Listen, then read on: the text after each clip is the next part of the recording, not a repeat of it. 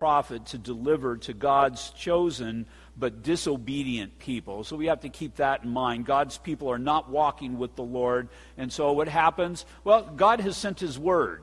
And the nation was to be built upon the word of God. And so God's word goes out, and the king, we're told in Deuteronomy chapter 17, that he was to write out the word of God, the first 5 books of the Bible. And as he did, he would know the word of God and what was expected of him. But the kings turned their hearts away from the Lord. And so God would speak to them, but when they wouldn't listen, God would raise his voice by sending a prophet. And so in Jeremiah 13 here tonight, we're going to be looking at 5 parables. Parable is an earthly story with a heavenly meaning. God is using a well-known reality here on earth to illustrate his heavenly points. The first one is going to be a parable using a physical illustration. The other 4 will be parables using verbal descriptions. At this time, we saw it a couple of weeks ago, King Josiah has been killed in battle with Egypt, and his son Eliakim is now upon the throne. Eliakim, he had his name changed because King Josiah was killed by the Egyptians, and so the Egyptians have put Judah, the southern kingdom, under tribute. And so Eliakim, although he is king, he is under the thumb, if you will, of Egypt. Egypt even changed his name to Jehoiakim. Jehoiakim he ruled from 609 BC to 598 BC. He had one of those testimonies, though, that are not so pleasant, and that he did evil in the sight of the Lord. It's amazing that your testimony will continue to reverberate throughout the ages. How much more so when it's published for the ages in the Word of God, that it was one that was of evilness.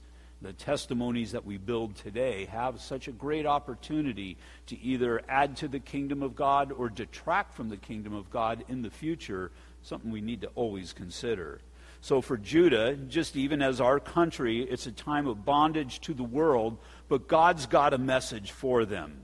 Keep it in mind, kind of this backdrop. A lot of times we can see some of the familiar New Testament scriptures. We can see that how they're backed up by the Old Testament, and maybe even the writer of the New Testament was thinking towards the Old Testament. But in this time of Jeremiah and what's going on, James 4:4 came to my mind. Adulterers and adulteresses, because we'll see that will be one of the illustrations used. Do you not know that friendship with the world is enmity with God? Whoever therefore wants to be a friend of the world makes himself an enemy of God. Well, the northern kingdom had done that. They sought after their well-being from the surrounding nations, and then finally one of those nations turned on them. Assyria came in and conquered them. They made themselves with a friend of the world, and in turn made themselves an enemy of God. And even Judah, as we're going to be seeing these warnings that have been given, they ignored that, and they became a friend of the world, but an enemy of God. So the first parable that we have is one of a linen sash. Look at verses 1 and 2. Thus the Lord said to me, go and get yourself a linen sash and put it around your waist, but do not put it in water. So I got a sash according to the word of the Lord and put it around my waist. A sash would be a common piece of clothing used to keep your outer garments in place, kind of like a belt or a cummerbund. Some translations will call it a girdle, but it was definitely not something that was worn under the garment. The idea was for it to be worn on the outside, and it was to be very noticeable because God's wanting to make this illustration of what he's speaking of here. And even the decorating of a sash, it could be used to denote your social status, your economic status, or your political status. It is to be, well, there could very well be a message that is communicated through it as well, again, as far as whatever your status may be. We see one at the end of the Bible in Revelation chapter 19, verse 16. More than likely, this is what is being described as far as the Lord in his second coming. It says he has on his robe and on his thigh a name written, King of Kings and Lord of Lords. And so a sash could be this wide and long piece of material, and a lot of times there's kind of a tail, if you will, that would kind of hang off of it. A linen sash would need to be kept dry because water would cause it to rapidly deteriorate. for the point to be made. Again, this sash more than likely was very colorful, and it was definitely noticeable, because this message is not meant to just be a message to the prophet, but this is a message through the prophet to the people. Look at verses 3 through 7. And the word of the Lord came to me a second time. So the first time was to get the sash and to put it around his waist and to wear it around. And now after a period of time, the second time the word came to him, saying, verse 4, take the sash that you acquired, which is around your waist, and arise and go to the Euphrates and hide it there in a hole in the rock. And so I went and hid it by the Euphrates as the Lord commanded me. Now it came to pass after many days that the Lord said to me, arise, go to the Euphrates River, and take from there the sash which I commanded you to hide there. Then I went to the Euphrates and dug, and I took the sash from the place where I had hidden it, and there was the sash ruined. It was profitable for nothing. From Jerusalem to the Euphrates, this is an act of obedience, because it's about a 300-mile journey. If he walks 30 miles a day, it's determined that an army that it was determined to get somewhere would be able to march for 30 miles in one day, but it would be a hard march. Let's just say Jeremiah did that. That's 10 days of travel. Probably took him a lot longer than that, and it wouldn't necessarily be safe, although he is in the will of God and God kept him. A sash that is treated in this manner would be, as we see at the last part of verse 7, it was profitable for nothing. In our terminology, the idea here is it now, because it's been ruined by the waters, the dampness, and the mud, and all of this, it's good for absolutely nothing. Keeping in mind in this illustration that we have to make it applicable to our lives. We have to make it applicable to the church. And so that which has an intended purpose and can be very profitable for that intended purpose, if it is used improperly, if it is abused, then it is good for nothing. And so we as individuals within the body of Christ want to be used for God's glory. But if I'm not used according to God's intended purpose for me, then I'm not good for his purposes. I'm not going to say I'm not good for nothing, but not good for what God wants to, or how God wants to use me in his kingdom. If we are not fulfilling God's intended purpose, then really, what good are we? And Jesus even used this illustration in John 15:6. If anyone does not abide in me, if we don't live our lives in Christ, he is cast out as a branch and is withered, and they gather them and throw them into the fire, and they are burnt. And the idea is that they're not good for their purpose. Matthew 25:29 through 30 says, for to everyone who has, more will be given, and he will have an abundance. But from him who does not have, even what he has will be taken away. And cast the unprofitable servant into outer darkness. There will be weeping and gnashing of teeth.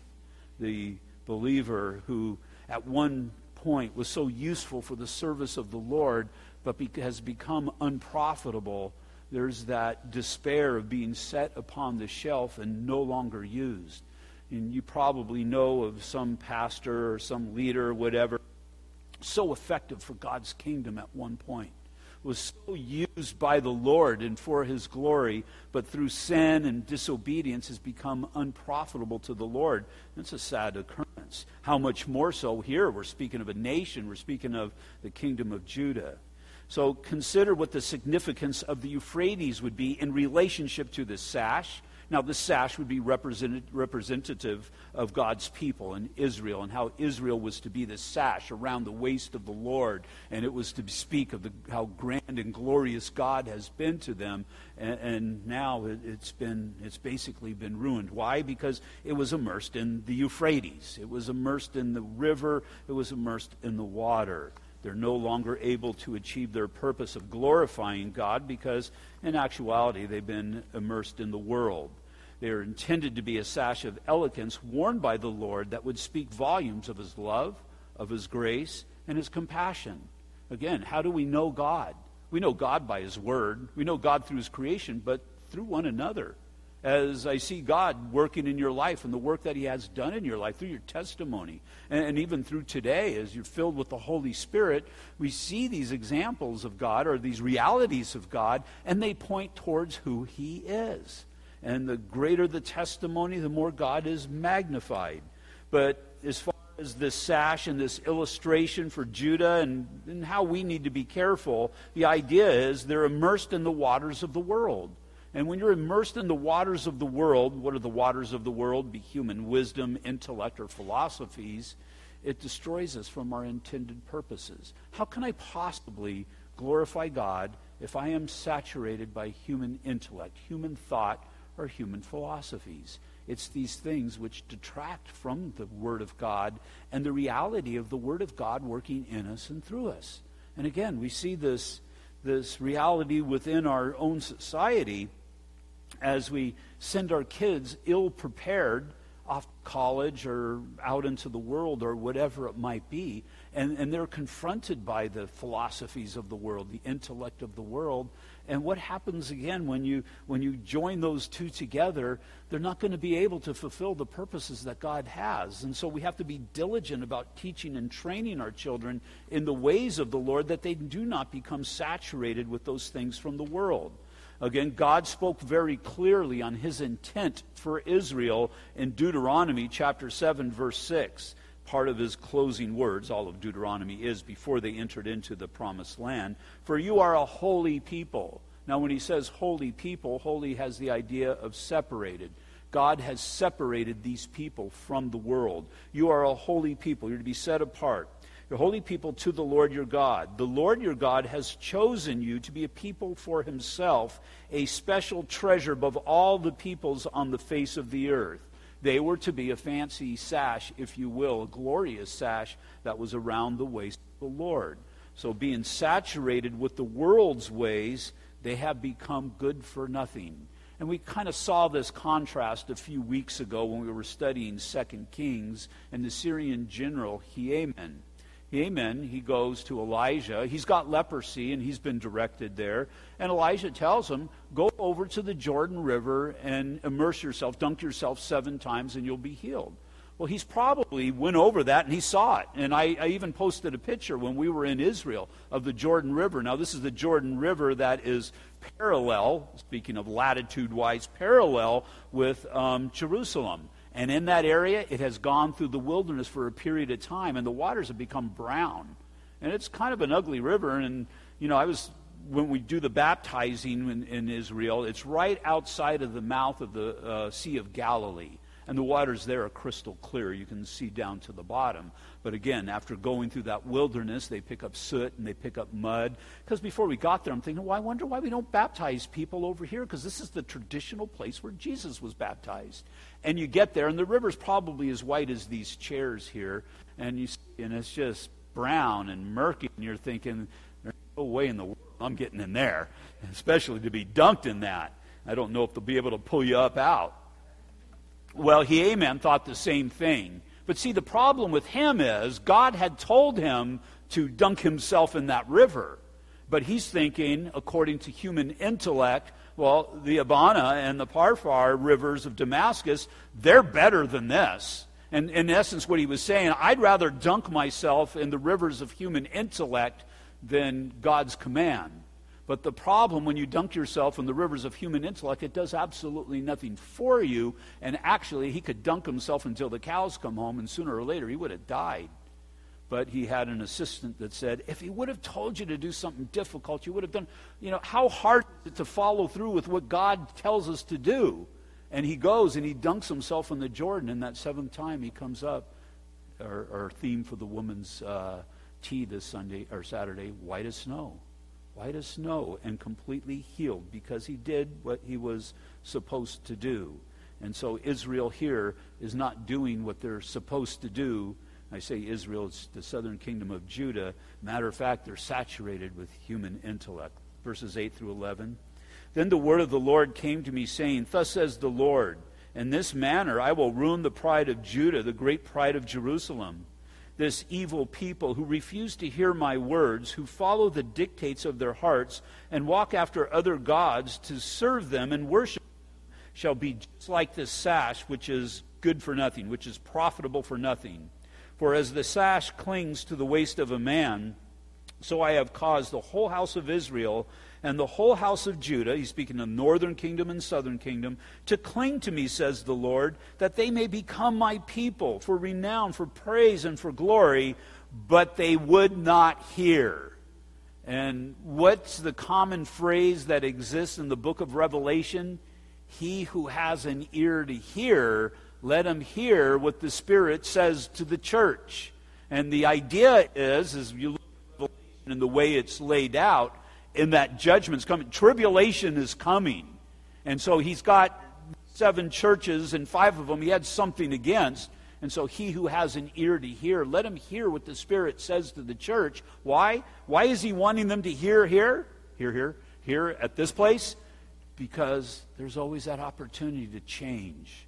There's always that opportunity to stop going in the wrong direction and start going in God's direction. God, because he's gracious and because he's merciful, is giving them an opportunity. Matter of fact, in chapter 13, back in Revelation, forward in Revelation, after the church age, even in the midst of the trials that are going on, God says, he who has an ear to hear, let him hear what the Spirit says. Now, he doesn't say what the Spirit says to the churches, because the churches have been raptured. But he's still giving an opportunity for change, for repentance to come, even in the midst of the tribulation, because God desires that no man should perish. So just as a rotting sash is ugly and of no use, so are the people who have forsaken God. And so here once again is presented this contrast between the ways of the Lord and the ways of the world. And the ways of the world can be such an attraction. It can be so easy just to compromise a little bit. Just to compromise a little bit, but a little bit of compromise can do such great damage. I think I've mentioned this before. One of my daughters was down, and she said, even in the times when I wasn't walking with the Lord, one of the things that really spoke to their heart was just because, and this was the Lord in us, but you and Mom, or I think she was talking to my wife, so you and Dad, you never compromised on the things that you said were important. And what she was saying was the things that you determined was important when we were raising them were the things that we determined are still important even today.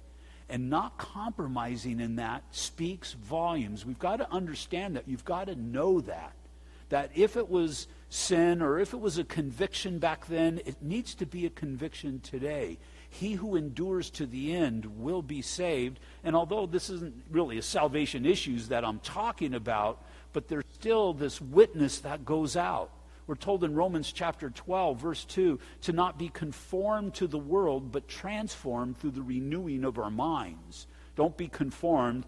Conform, that's to have these exterior pressures placed upon you that pushes you into the mold of the world. Well, that's what's happening with Judah and has already happened with Israel. Don't be conformed to the ways of the world, but be transformed. A transformation, that's an inward power that works in you and works through you. Well, how does that happen? Through the renewing of your mind. And we know that our minds are renewed through the power of the Holy Spirit and through the Word of God. And so apart from that, we're good for nothing. We're of absolutely no use to the Lord. So we have this parable of the sash. It was to be clinging to God. It was to be glorious, pointing towards who God is, that the Gentiles who would see it would see Israel and realize that the thing that set them apart from all the nations of the world was their relationship with God. But instead of being something grand and glorious, it became something that was rotting. We need to make sure that our witness for the Lord does not rot, does not be rendered of no use, but is still giving glory to God in all areas and all situations and circumstances. Secondly, we have the parable of the wineskins, verses 12 through 14. Therefore you shall speak to them this word. Thus says the Lord God of Israel, every bottle shall be filled with wine, and they shall say to you, do we not certainly know that every bottle will be filled with wine?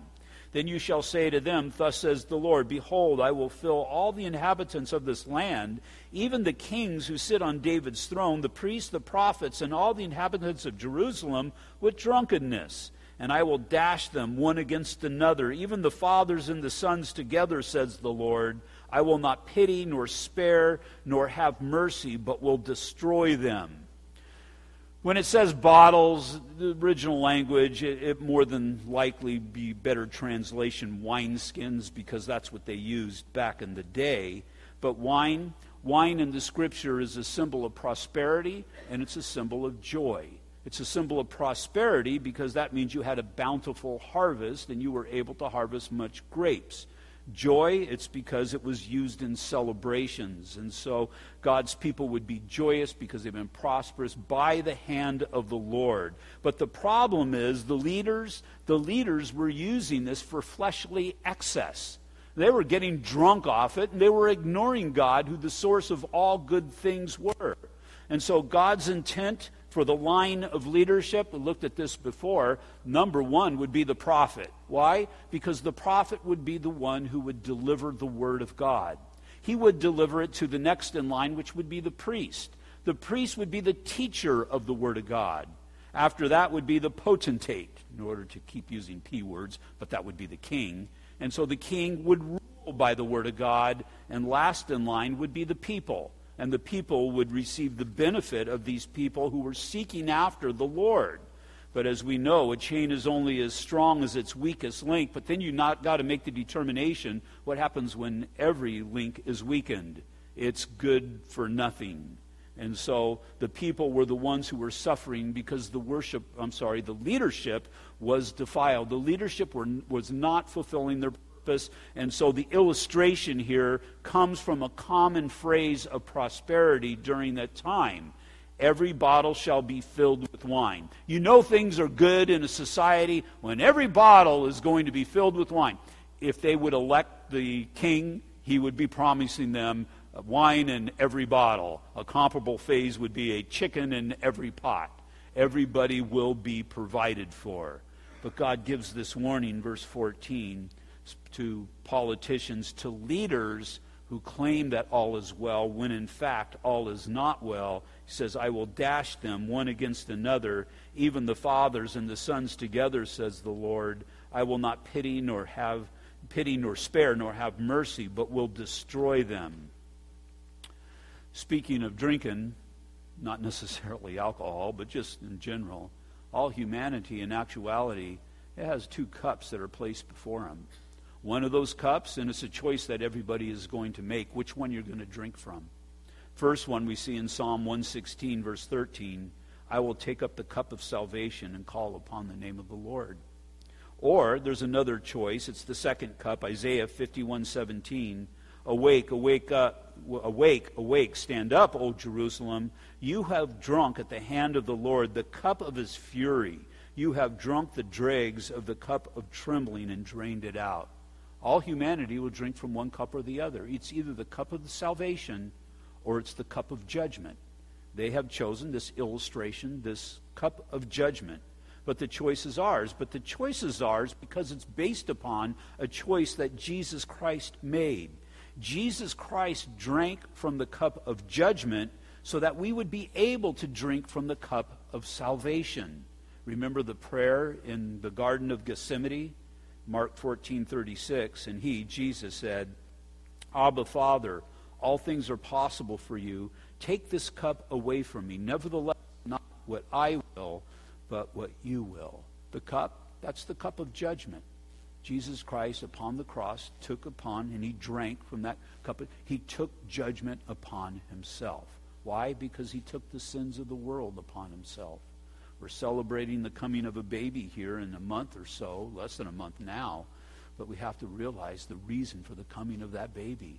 It's for that the sins of the world would be able to come upon this sacrificial lamb so that all who would believe on him would not perish, but have everlasting life. It's Jesus at that time. In the Garden of Gethsemane, again, we saw the stress and his sweating so much that blood came out. And Lord, God, or Father, is how he referred to him, if it be your will, take this cup from me. Because Jesus knew not so much of the scourging or the crucifixion, but of sin coming upon absolute purity. But he understood there was no other way. And so we're told that he set his face like flint before the cross, that he went in obedience to the cross so that we would not have to drink of the cup of judgment, that we would be able to take up the cup of salvation. Thirdly, we have the parable of the path, verses 15 through 17. Hear and give ear, do not be proud, for the Lord has spoken. Give glory to the Lord your God before he causes darkness, and before your feet stumble on the dark mountains, and while you are looking for light, and he turns it to the shadow of death, and makes it dense darkness. But if you will not hear it, my soul will weep in secret for your pride.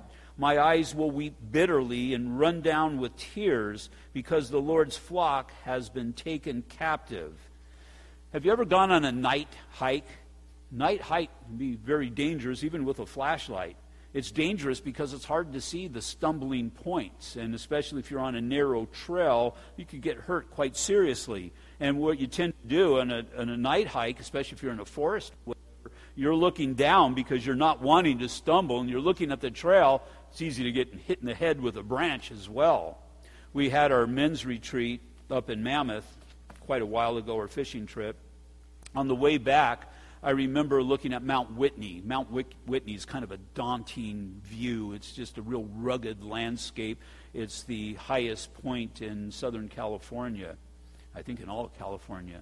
Anyway, looking at that and just seeing there was clouds over it, and it's just real daunting. It's just hard to explain. Came home Sunday night. The next day I'm reading in the newspaper, and a young man got killed up there that weekend. He was climbing, doing rock climbing, mountain climbing, whatever they were doing up there, and a friend of his went back, him and his friend went back to camp. It was towards the end of the day. It started getting dark, and this one guy said, I'm going to go back out and do some more climbing. And the guy said, it's too dark. And he goes, no, I'm going to go and do it. And he went and did it.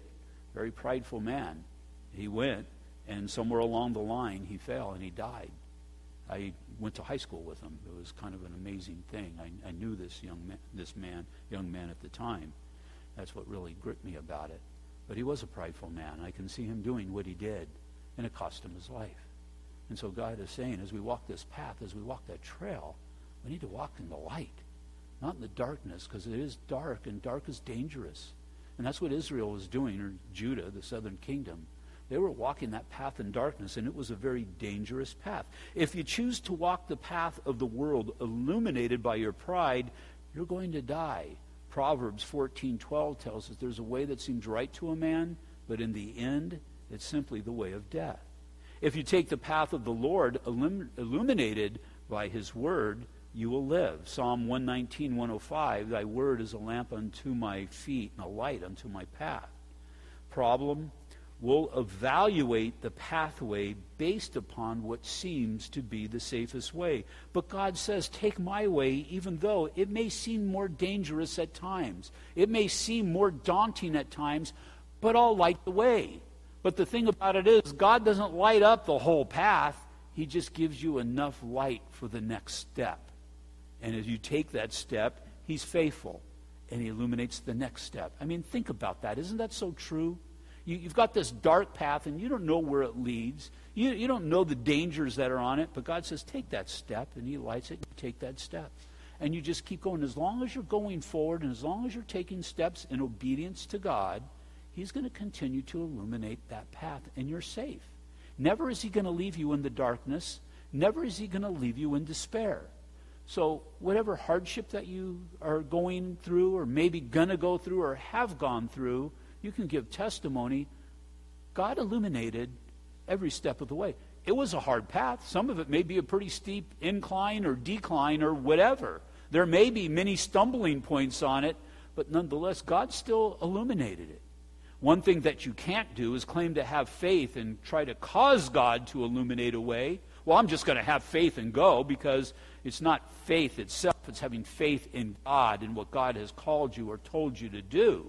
And I guarantee you, if that path is not right, but you truly believe that it is, God will illuminate the way and bring you on the proper path if you're pure of heart. But it's just to move in God's direction and understand the goodness of God. In Psalm 23, verse 4, yea, though I walk through the valley of the shadow of death, I will fear no evil, for you are with me. Your rod and your staff, they comfort me. God's advice to those who are on the wrong path. Look at verse 15. Hear and give ear. Do not be proud, for the Lord has spoken. If you've wandered away on the wrong path, if you've taken off in that dark path and wandered off into outer darkness, God is saying, you can make the U-turn, you can come back. And matter of fact, I guarantee you this, if you walk down a darkened path and you repent, if you decide that you want to come back to a right place, God will even illuminate the way coming back into right standing with Him. Here, when He says, hear and give ear, the idea is to have an ear for the Word of God. Do not be proud. See yourself as a sinner and die to your pride. Understand that you've gone according to your way and you're not walking according to God's way. And then thirdly, for the Lord has spoken. And the idea is to repent and come to Christ. Come to the Word. Come to Christ. And God will forgive and God will redirect. He's a God who is so gracious. And then fourthly, we have this parable of the royal family, verses 18 through 19. So say to the king and to the queen mother, humble yourselves, sit down, for your rule shall collapse, the crown of your glory. The cities of the south shall be shut up, and no one shall open them. Judah shall be carried away captive, all of it, it shall be wholly carried away captive. A prophetic reality that came to pass. This is something that Israel never thought would happen, just simply because they're Israel. Just simply because we're God's people and we have all of these promises, but it was always predicated upon their obedience. And so I've got great promises as a Christian. I've got great confidence in the grace of God, and God's able to keep me to the day that I will be with Him forever. But I also need to see that if I'm truly a born-again believer, then I need to cling to Him in obedience. It's that which is going to give me a confidence in my failures, times when I do sin, and times when things get hard. But it's that obedience to God's call that is going to give me a surety of the reality of my salvation. Well, this prophecy came to pass in March of 597. King Jehoiachin, now there's Jehoiakim, who's on the throne at the time of this giving. His son, Jehoiachin, will surrender Jerusalem to Babylon. Babylon is going to come, and he's going to destroy. There's going to come that time when, well, King Belshazzar of Babylon, later on from here, during Daniel's day, in Daniel chapter 5, there's going to come that time when the writing is on the wall. It was on the wall for him. The writing was in the book for Israel. They should have known because it came through the prophet. But in Daniel chapter 5, you sure have heard of the story, in verse 22, but you, his son, Belshazzar, have not humbled your heart, although you knew all of this. And the kings of Israel, especially Jehoiachin, who surrendered, he could have gotten right with the Lord. He could have repented and come back, and God would have relented. Verse 23, and you have lifted yourself up against the Lord of heaven. They have brought the vessels of his house before you, and you and your lords, your wives and your concubines, have drunk wine, notice the parallels, from them, and have praised the gods of silver and gold, bronze and iron, wood and stone, which do not see or hear or know, and the God who holds your breath in his hand and owns all of your ways, you have not glorified. Then the fingers of the hand were sent from him, and this writing was written. And this is the inscription that was written, Mene, Mene, Tekel, Upharsin. This is the interpretation. So Daniel is giving the interpretation to this king. If you're unaware of the story, they were partying with these implements that they had taken from the temple when they conquered Jerusalem. And one evening, this man Belshazzar, although he was surrounded by the enemy, he took comfort in the walls that they had built, and they were throwing a party. And he blasphemed God. He said, hey, why don't you bring those vessels out, and we'll party with those tonight. And that's what he was doing. And as he was doing that, this finger appeared and wrote on the wall, and nobody could tell him what it was. His mother reminded him, there is a man in the kingdom who's able to discern these things. We know that to be Daniel, and that's what Daniel had just spoken to him. Verse 25, and this is the inscription that was written, Mene, Mene, Tekel, Upharsin. And this is the interpretation of each word, Mene. God has numbered your kingdom and finished it. Tekel, you have been weighed in the balances and found wanting. Peres, or Upharsin, your kingdom has divided and given to the Medes and Persians. Then Belshazzar gave the command, and they clothed Daniel with purple and put a chain of gold around his neck and made a proclamation concerning him that he should be the third ruler in the kingdom. That's all fine and dandy, but then when you read the rest, you see that that wasn't worth a pile of beans. Verse 30, that very night Belshazzar, king of the Chaldeans, was slain, and Darius the Mede received the kingdom being about 62 years old. But the point is that the writing was on the wall. He should have known these things. That writing was a final proclamation of the judgment that was to come. But this man, Belshazzar, he was accountable before God because he should have known. He's seen the things that God did with his grandfather, Nebuchadnezzar, and he should have recognized God for who he was. But he didn't. He blasphemed God. It's the same thing that the Jewish kings did as well. Both northern kingdom and southern kingdom, they blasphemed God. What hope do we have as a nation? What hope do we have as a nation for whom much has been given, much is expected? And our nation, we know. And this nation, talking about the nation as a whole, we've turned very far from God. Proverbs 16:18, pride goes before destruction and a haughty spirit before the fall. And then lastly, we have the parable of the delinquent daughter. Here we see 5 questions of examination for the purpose of making an evaluation. First question is in verse 20, where are the sheep that you were supposed to be tending? It says, lift up your eyes and see. Those who come from the north were the flock that was given to you, or where is the flock that was given to you, your beautiful sheep? Since the sheep were given to the shepherds, they weren't the shepherds' sheep.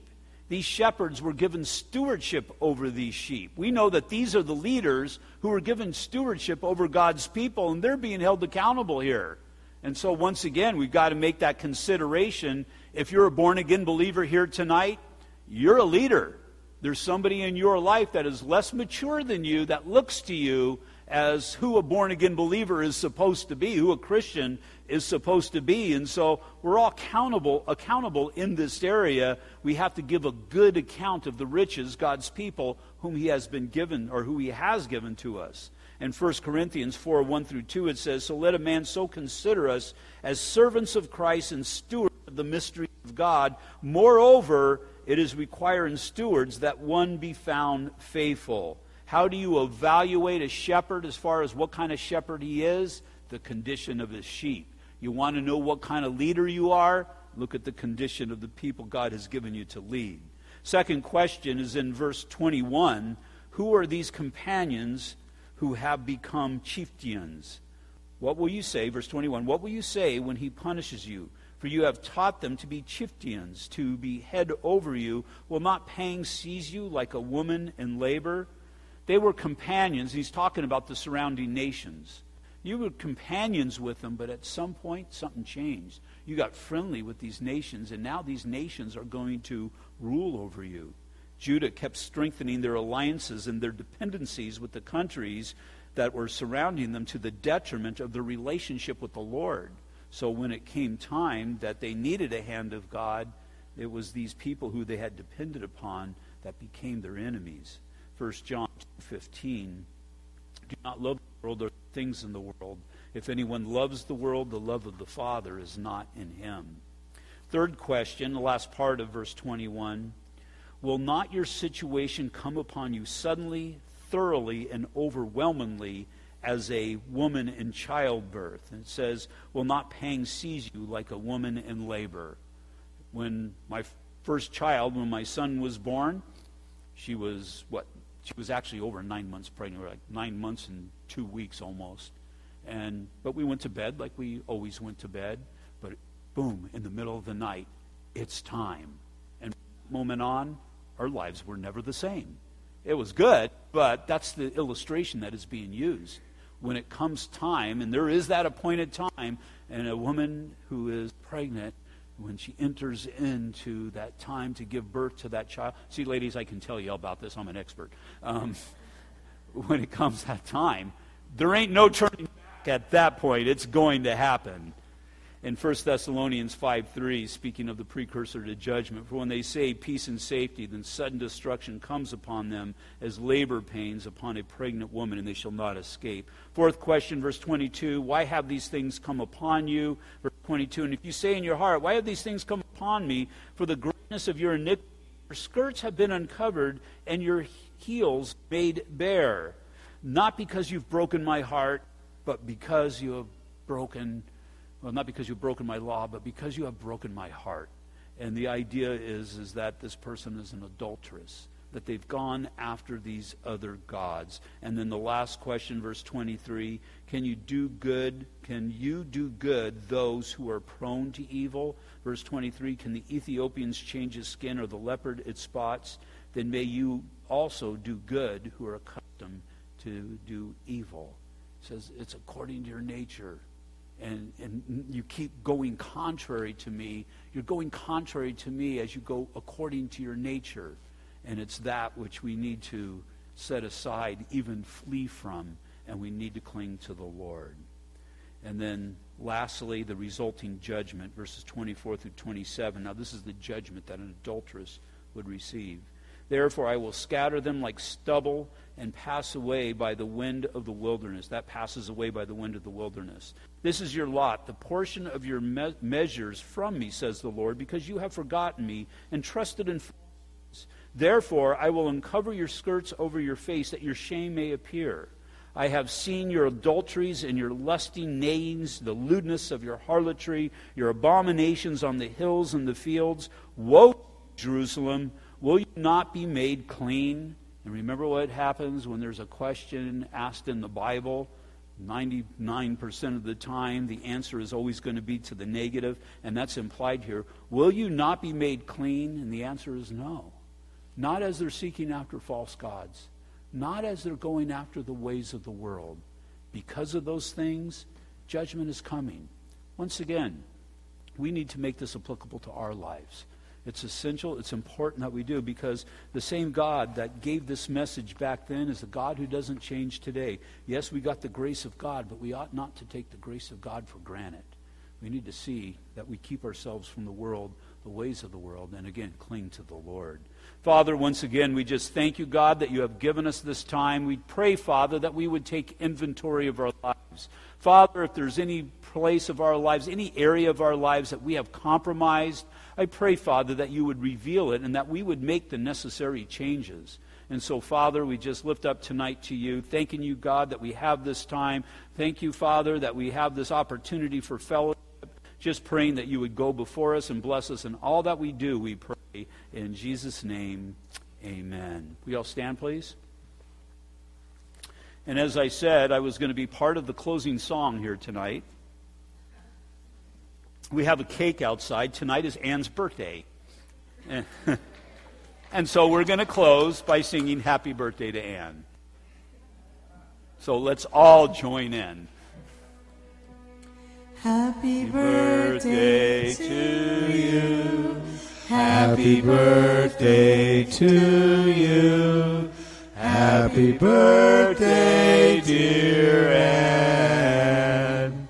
Happy birthday to you. And many more.